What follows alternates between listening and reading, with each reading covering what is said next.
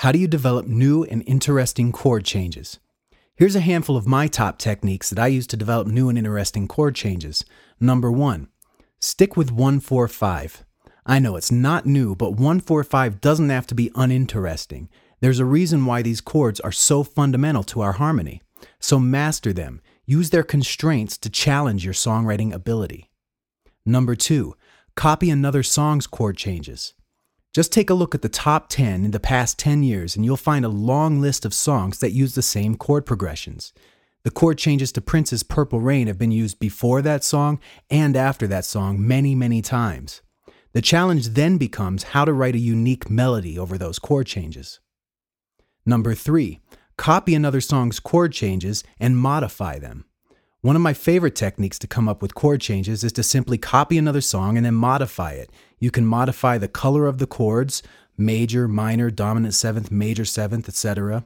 You can modify the rhythm of the chord changes by making them change faster or slower or syncopate them. You can play the chords backwards or start in the middle. You get the idea.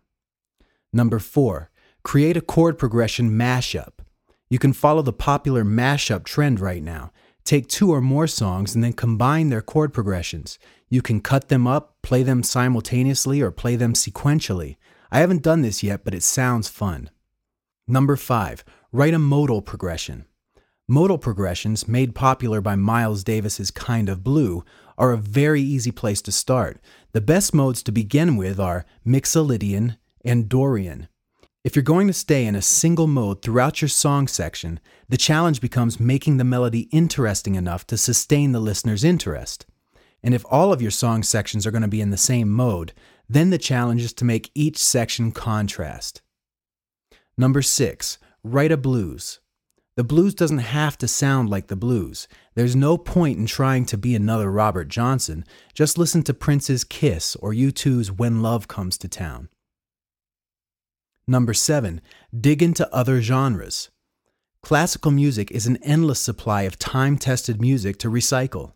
Sting's Russians is a great example of a song that is based on a classical piece of music.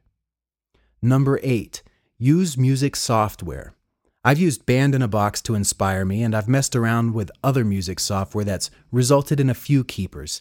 Check out the delicious music software tag for the latest release. You can find that link on my blog. That's it for now. I'm sure you have some chord progression shortcuts that I haven't thought of yet, so please comment on my blog. Thanks for listening.